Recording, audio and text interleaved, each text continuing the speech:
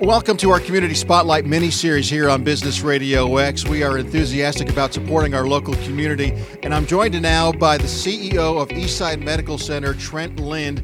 And Trent, first of all, welcome to our Community Spotlight. Hey, thanks, Mike. Appreciate the opportunity to talk to you and the rest of the community. Absolutely. We, of course, are doing this remotely because of the whole COVID-19 and the social distancing. A lot of things have been upset in our normal routine these days, obviously. You guys are on the front line at Eastside Medical Center. What's it looking like from your perspective? How are you guys holding up there at Eastside Medical Center? Yeah, we're doing great, Mike. I appreciate the question. We started this journey a little over a month ago, and it's amazing. It feels like it's been many years that we've been in the midst of COVID-19.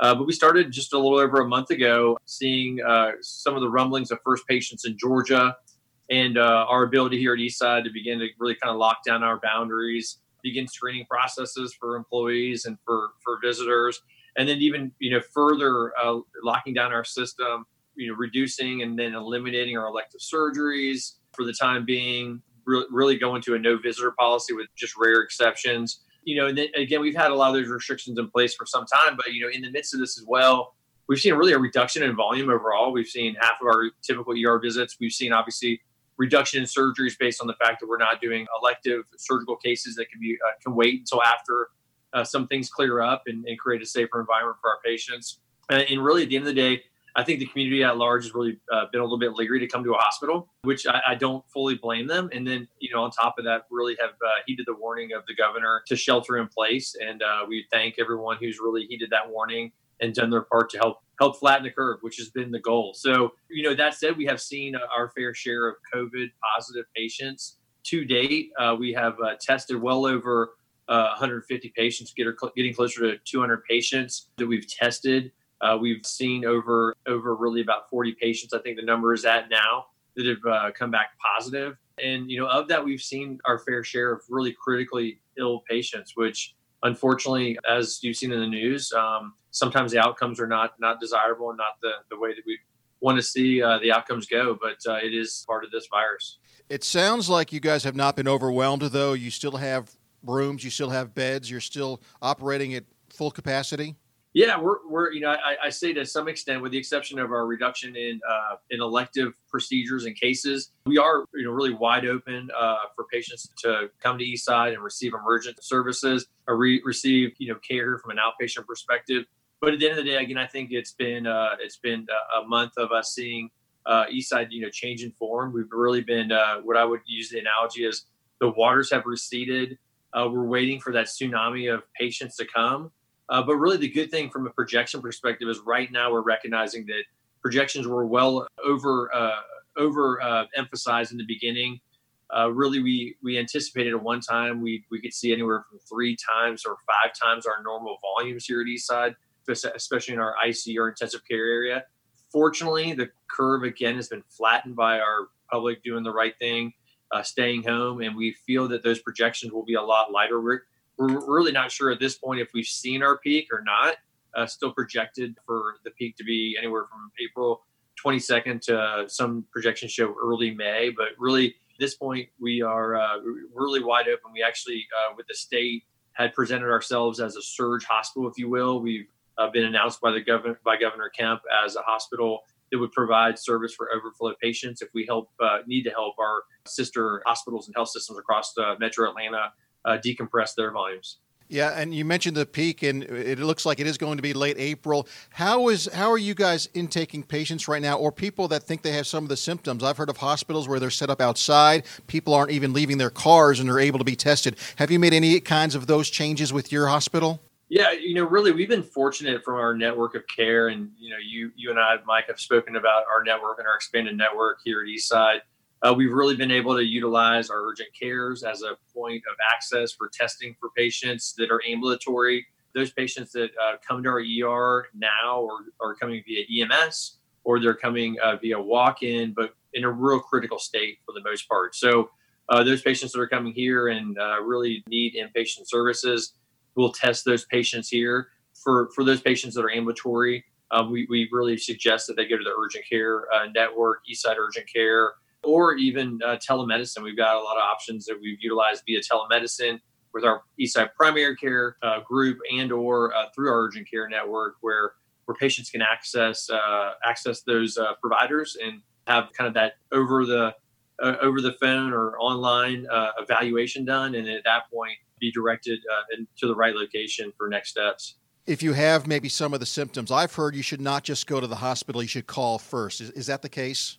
Yeah, absolutely. It is something we emphasized from the get-go. We were concerned that our ER would become overwhelmed. To your point, one thing we did put in place early on as we locked down our access points to the facility and began screening process, and then further locked down our visitor policy. We actually added a tent out front of the hospital that was called our surge tent, internally, but it was intended to be used for if volumes increase to a point where we had to use waiting space as a location to triage patients, that we'd be able to overflow into that tent. That's what a lot of other health systems have gone to early on. We haven't seen the need, just because of our network of care, to have to go that direction. I will say it's important to point out, though, as much as we are glad that patients heeded that warning, we are a safe place to come. We've proven that. We've had no employees that have been tested positive as a result of an interaction with the patient here at Eastside. That's something we're very proud of. And it was because of our proactive approach to really locking down our boundaries, creating different access points for our patients, and directing them in the right way across the community, that we've been able to really create a safe environment. We've utilized our PPE, personal protective equipment. Everybody's learned that term over the past few weeks and months. We used it really prudently, but at the same time, we used it in a fashion that those frontline caregivers were given the appropriate protective gear so that they stayed safe, even in the midst of this challenging patient population.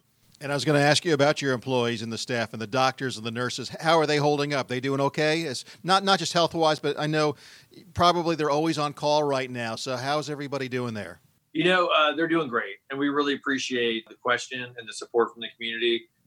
Our employees, especially those frontline nurses and radiology techs and respiratory therapists and ER staff, all those folks that are frontline interacting with these patients on a daily basis, housekeepers, food service, phlebotomists, all those individuals that are interacting with these patients on a daily basis. Certainly, it not only brings a really challenging work environment, it's a very resource and labor intensive a way to care for patients who, with the donning and doffing of personal protective equipment, all that goes into it.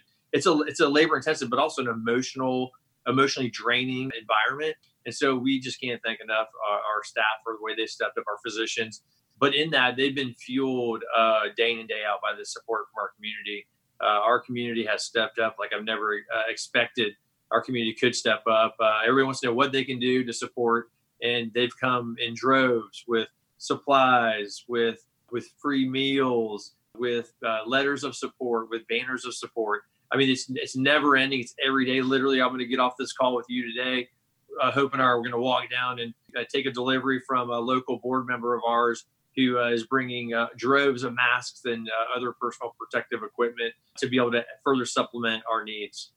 That's wonderful. Congratulations, Trent. It's so great to hear all this good news, really, as far as how efficient it's been at Eastside Medical Center. It's a safe place. The cases have been a little bit lower there, but you are ready for the peak. It sounds like you are as prepared as can be.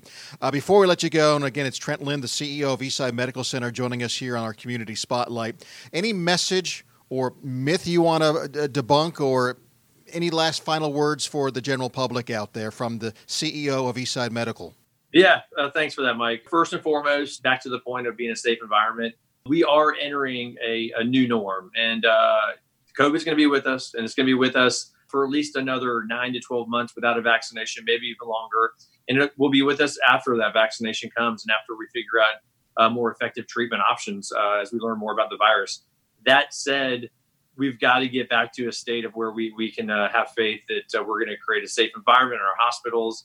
Eastside has gone above and beyond to create that kind of environment for our patients to feel comfortable. If they're coming to the ER for treatment, if they're coming to our hospital to receive surgical care and then have a surgery that they've been holding off for the past month, but are in pain and in need of that surgery. So we are creating a safe environment for our patients, for our community, to support them in a deeper way. But at the same time, continue to make sure that you're monitoring the recommendations from our state Department of Health, from our federal government in regards to what are the things that we can do as citizens in the community to heed the warning, to make sure that we're continuing to follow the social distancing guidance, to continue to shelter in place as long as that remains an edict from our state government.